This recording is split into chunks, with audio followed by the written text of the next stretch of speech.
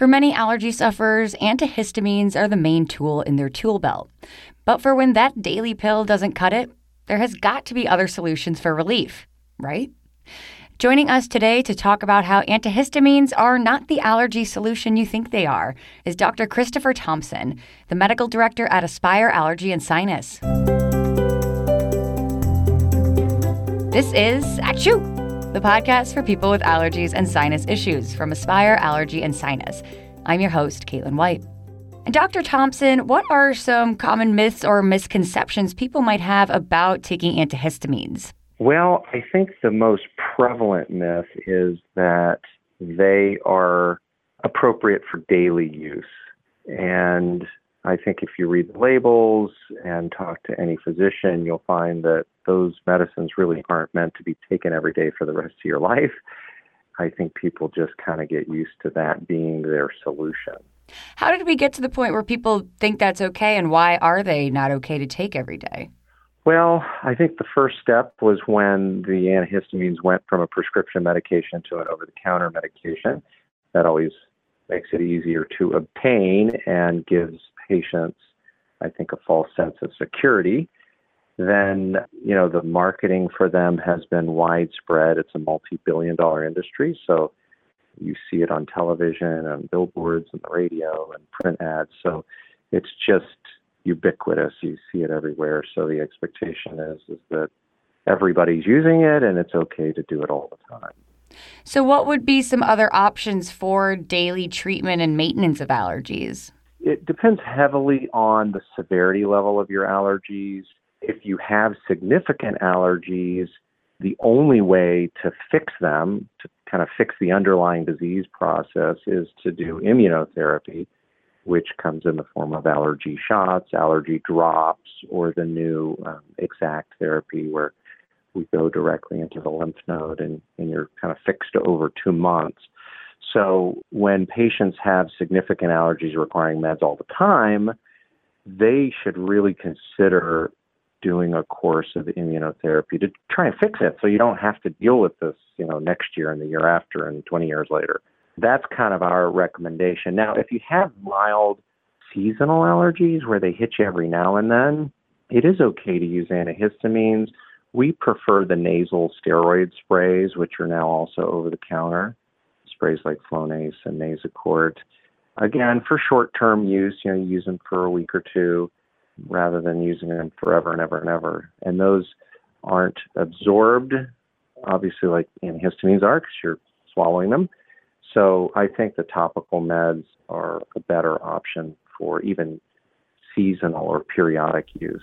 If I'm someone who has been, relying on antihistamines every day, is there any reason I should be worried? Well, yeah, I think so. And it depends if you're an adult or a child, but adults have been demonstrated to have driving impairment with almost all of the over-the-counter antihistamines. Some are worse than others. And what's really scary is the impairment is not evident. You wouldn't know that you're having any side effects. So in the study that was done in Great Britain, the drivers didn't feel sedated at all. They felt perfectly normal, yet their driving performance was impaired. And then, of course, if you're giving your child a Zyrtec every day on their way to school, you can imagine that if adult drivers are impaired, how is that impacting our children and their subsequent education? So those are my major concerns with it, is that almost all of those meds cross the blood-brain barrier. It's well demonstrated, so they can have an impact on our consciousness. So I think it's important. And people don't know that. When I talk to patients, no one ever considers the possibility that they might be impaired even because they feel normal. But the scary thing is it can happen without you knowing about it. And then the other thing is that antihistamines really don't work that well. I think in most studies, the improvement is in the 20% range. It's something, and people probably feel a little bit better. But, you can do better than that, I guess, is my point. And so why settle for that? It isn't the only thing out there. And I think people get locked into, this is the only alternative I have. It's the easy alternative, right? You don't have to go see a doc, and you just go to the drugstore and get on Amazon and download it. But it's expensive. There are potential side effects. With kids, it's significant. And of course, if you're not really helping your allergies, then your quality of life just isn't as good as it could be. Are there other options for, like you said, those seasonal allergy sufferers where it's not year-round, it kind of just pops up randomly? Is there another option besides antihistamine that isn't as maybe long-term as immunotherapy, something in the middle? Yeah, so I really like the nasal steroid sprays. I think those are, I think they're more effective, and that's based on studies. They are designed so that you don't absorb them in any significant manner. They're safe in children. They don't have any of the cognitive effects on the brain like most of the antihistamines do. So I think they're great for short-term use. They have, there are problems. They can irritate your nose. They can cause nosebleeds. Some people don't like the feeling of it going in their nose or the taste or the smell. So it's not without problems, but I think it's a better option, and that's what my kids have allergies, and that's the way I go with them when they're bothered.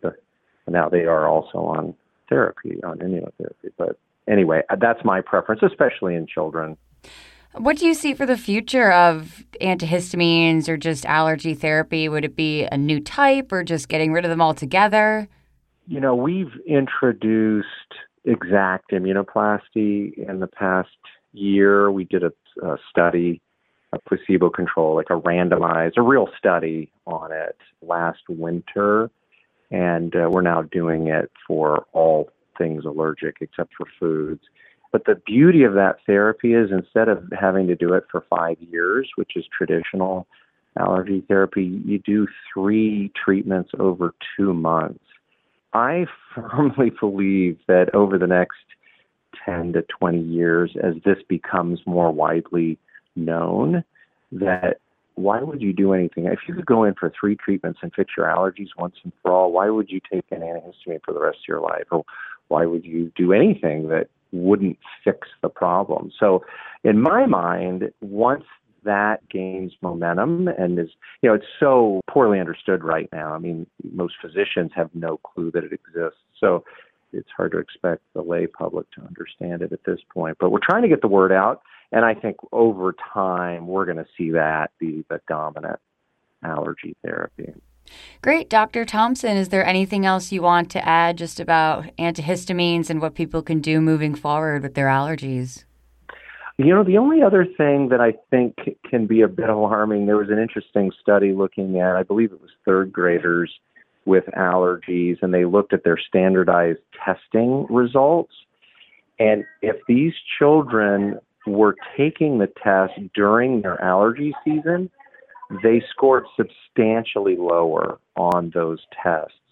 So I think really in children, we tend to underestimate the impact of allergies. And, if it means that whether a child progresses on to the next grade level or not, I think most parents would agree that it's something that should be addressed.